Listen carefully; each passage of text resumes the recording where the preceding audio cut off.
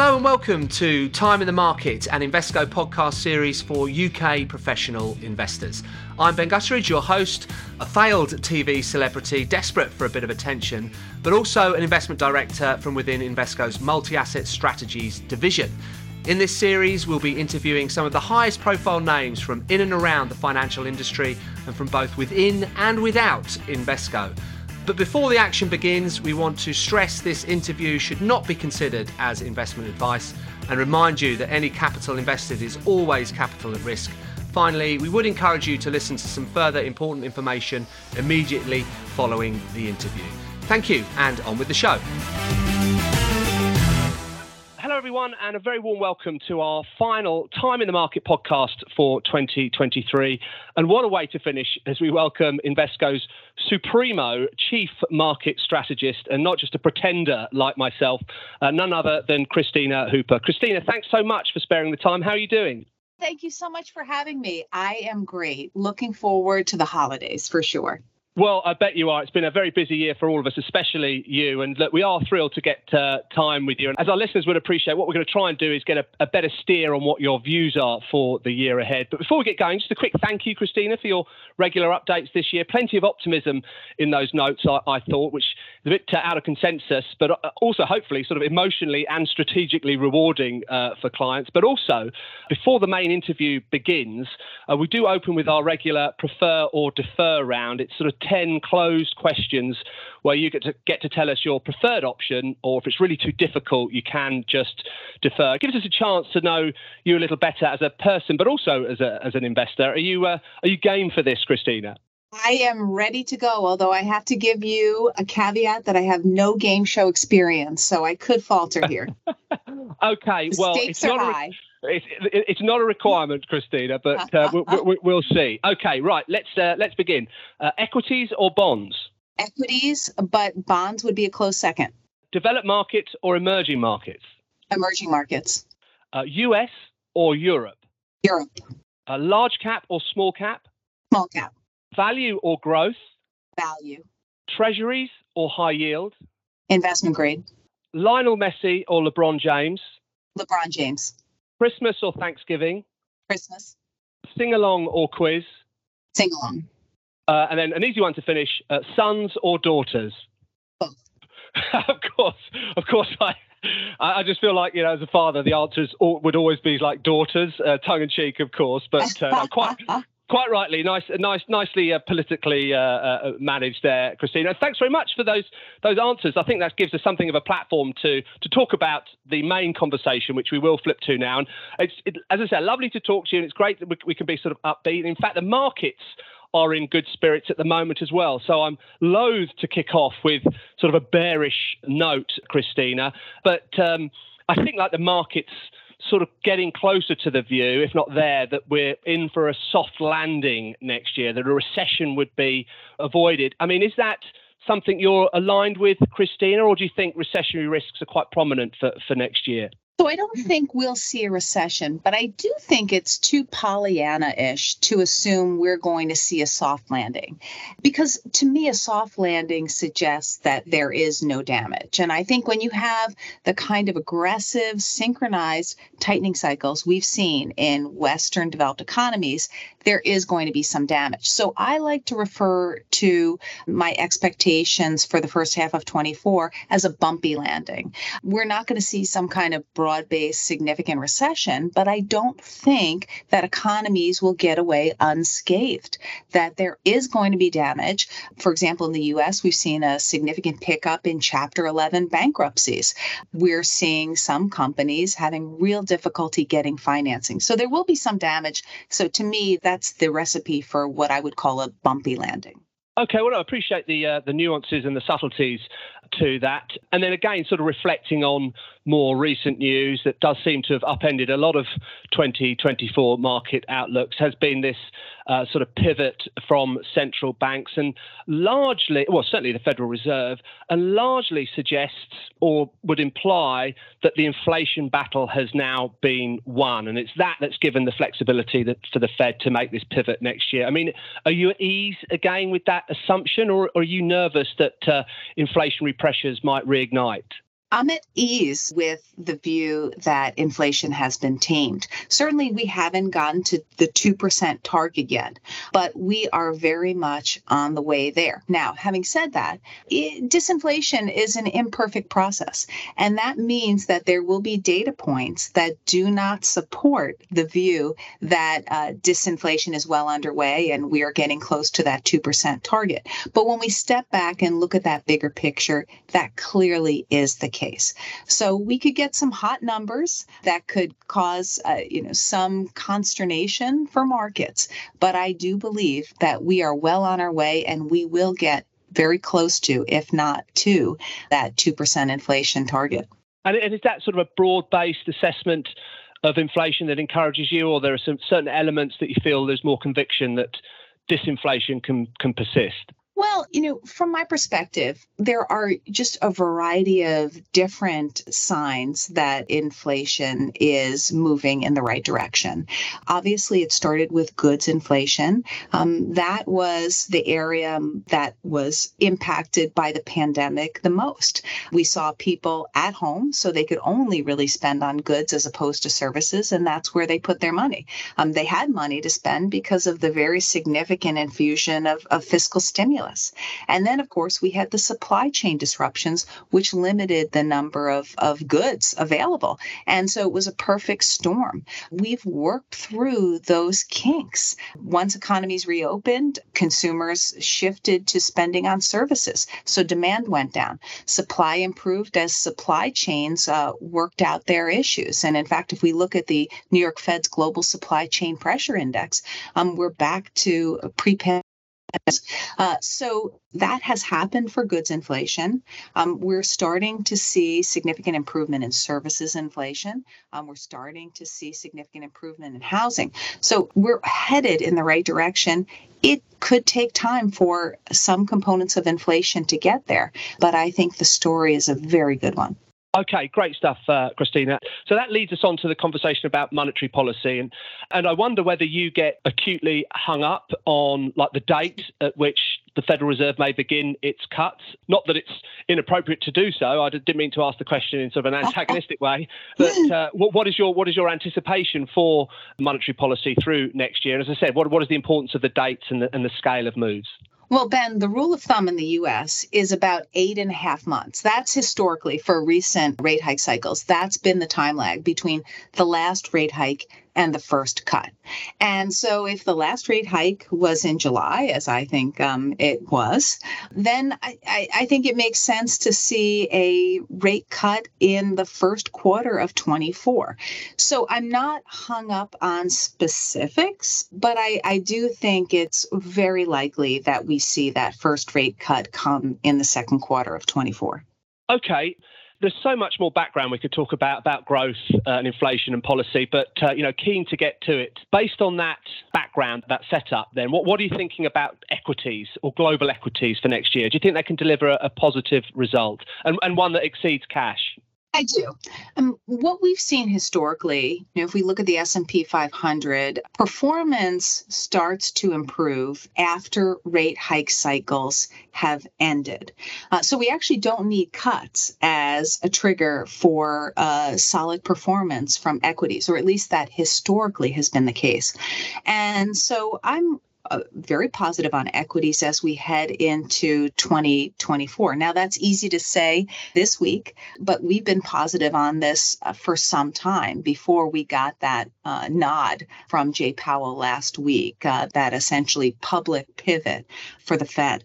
Now, having said all that, I think that one of the catalysts for equities is going to be an expectation of a reacceleration in the back half of the year.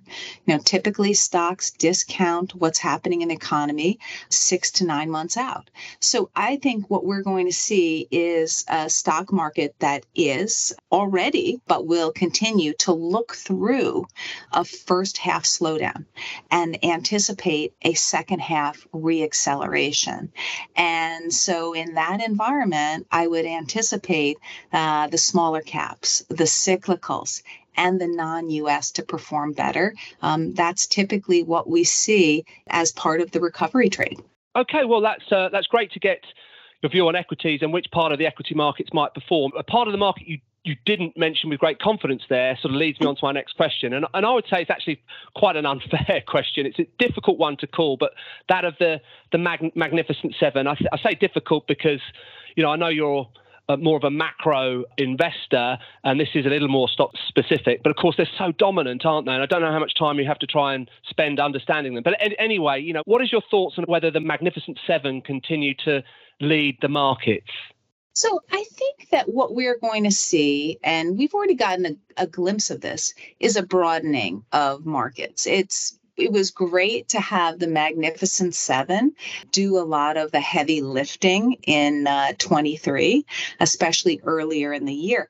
But I do believe we're going to see a broadening, and it makes sense. If we see cyclicals start to perform better, if we see smaller caps start to perform better, that means a far broader participation. Now, does that mean that the Magnificent Seven is over? I don't think so. In fact, for tech names, I think there's a real benefit coming from rates falling. We know that technology is a long duration asset class. We know it's very sensitive to rates, both when they go up and when they go down. So there's a technology in general. And I don't think Magnificent Seven is going to have a bad year. But I think the big story, the headline for the year is likely to be about the broadening of the market.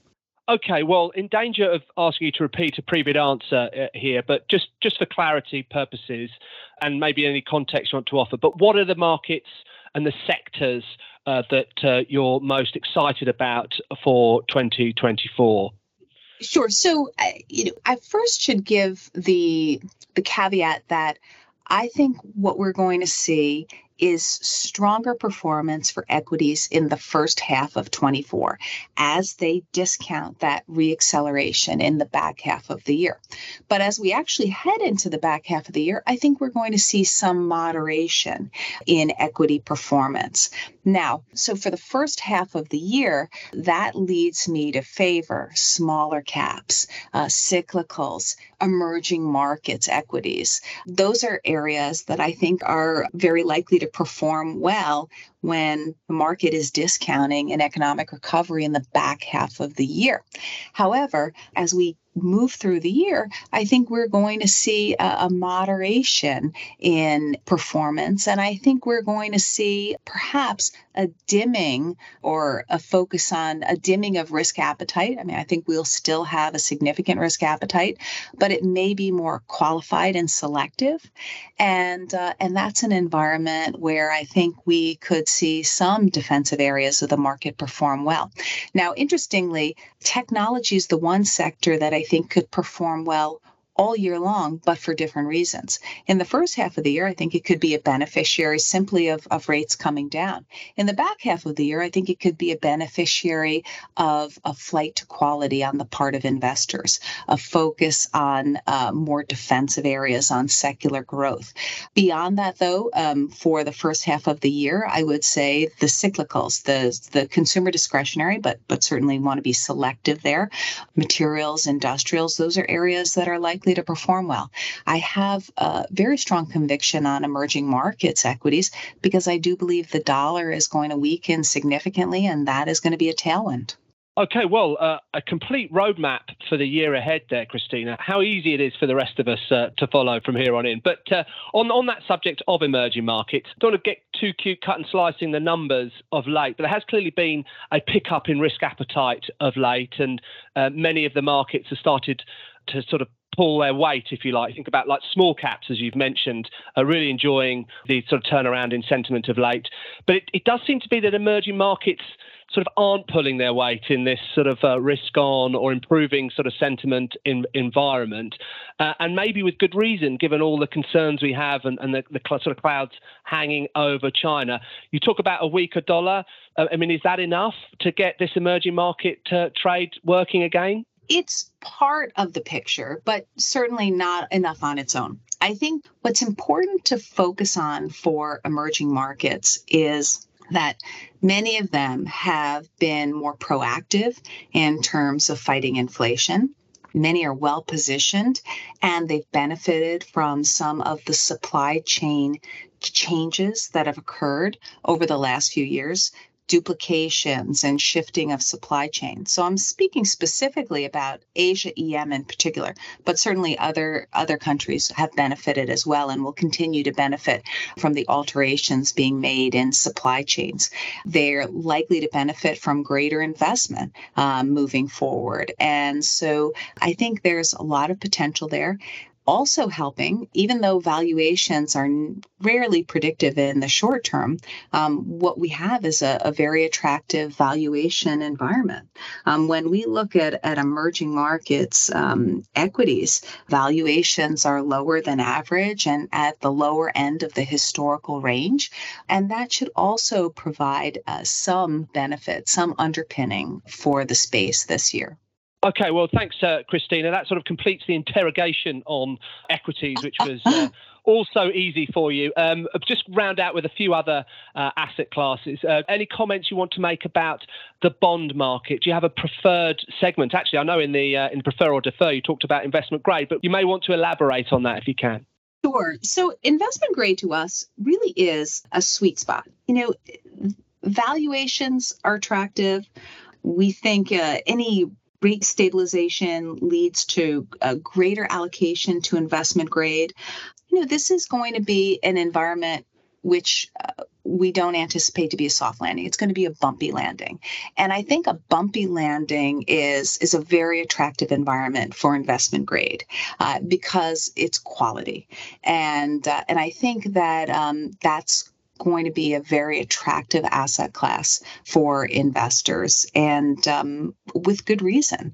Yields are still attractive, and I think we're going to see, in my opinion, investment grade credit and emerging markets debt both perform well in 2024. Okay, great. And then you've already sort of mentioned you believe the dollar's sort of set for a period of weakness, and I guess that will tie into your suggestion that the Fed might move a little earlier than the consensus is expecting. But is there more to it? What are you thinking about dollar weakness? And what do you think might appreciate the most against it? Well, the dollar's expensive. That adds to the picture. But I think that the key driver for the dollar is going to be expectations around Fed policy. And I think the Fed is going to be an early mover and could very well be a more aggressive mover than other major central banks. So for all those reasons, I think we're going to see the U.S. dollar weaken this year, weaken significantly. And I was just sort of wondering what currencies you might feel would be the winners in that outcome. The most obvious play is JPY. The Japanese yen is very cheap. And also there is that potential. We haven't seen it yet with the Bank of Japan, but there is the potential for marginal tightening. I don't think we need to see it to see JPY strengthen. We saw some strengthening last week with the Fed meeting, but that certainly would be a nice sweetener. And I think we will get it at some point in 2024. Okay, and closing out, I'm afraid, on the subject of gold and catalysed by its price moves of late, which seems to sort of generate quite a bit of interest, certainly at a retail client level. Just wondering whether it looks like an opportunity still from this moment, or whether it's, regardless, whether it remains like a good diversifier within portfolios. Those are not mutually exclusive. I think it can be a good diversifier, but it is looking rich. So, it's really interesting. I'm fascinated actually by the behavior of gold in recent years, although I guess I shouldn't be. It has become the go-to safe haven asset class. If we looked 10 years ago, treasuries were perceived to be, I think, an even greater go-to safe haven asset class. But that has changed over time. And now gold, especially with geopolitical risks, has become quite popular. And I think we're likely to see a continuation of that in the foreseeable future. Certainly, we've seen a lot of central bank buying of gold. There are just a lot of different catalysts for gold in recent years, including concerns about the U.S. essentially financially weaponizing the dollar. And so gold has benefited from that as well. So I would anticipate it to be something of a good diversifier, but just giving the caveat that it is not fantastic at everything if we look historically. So as an inflation hedge, it has a spotty track record.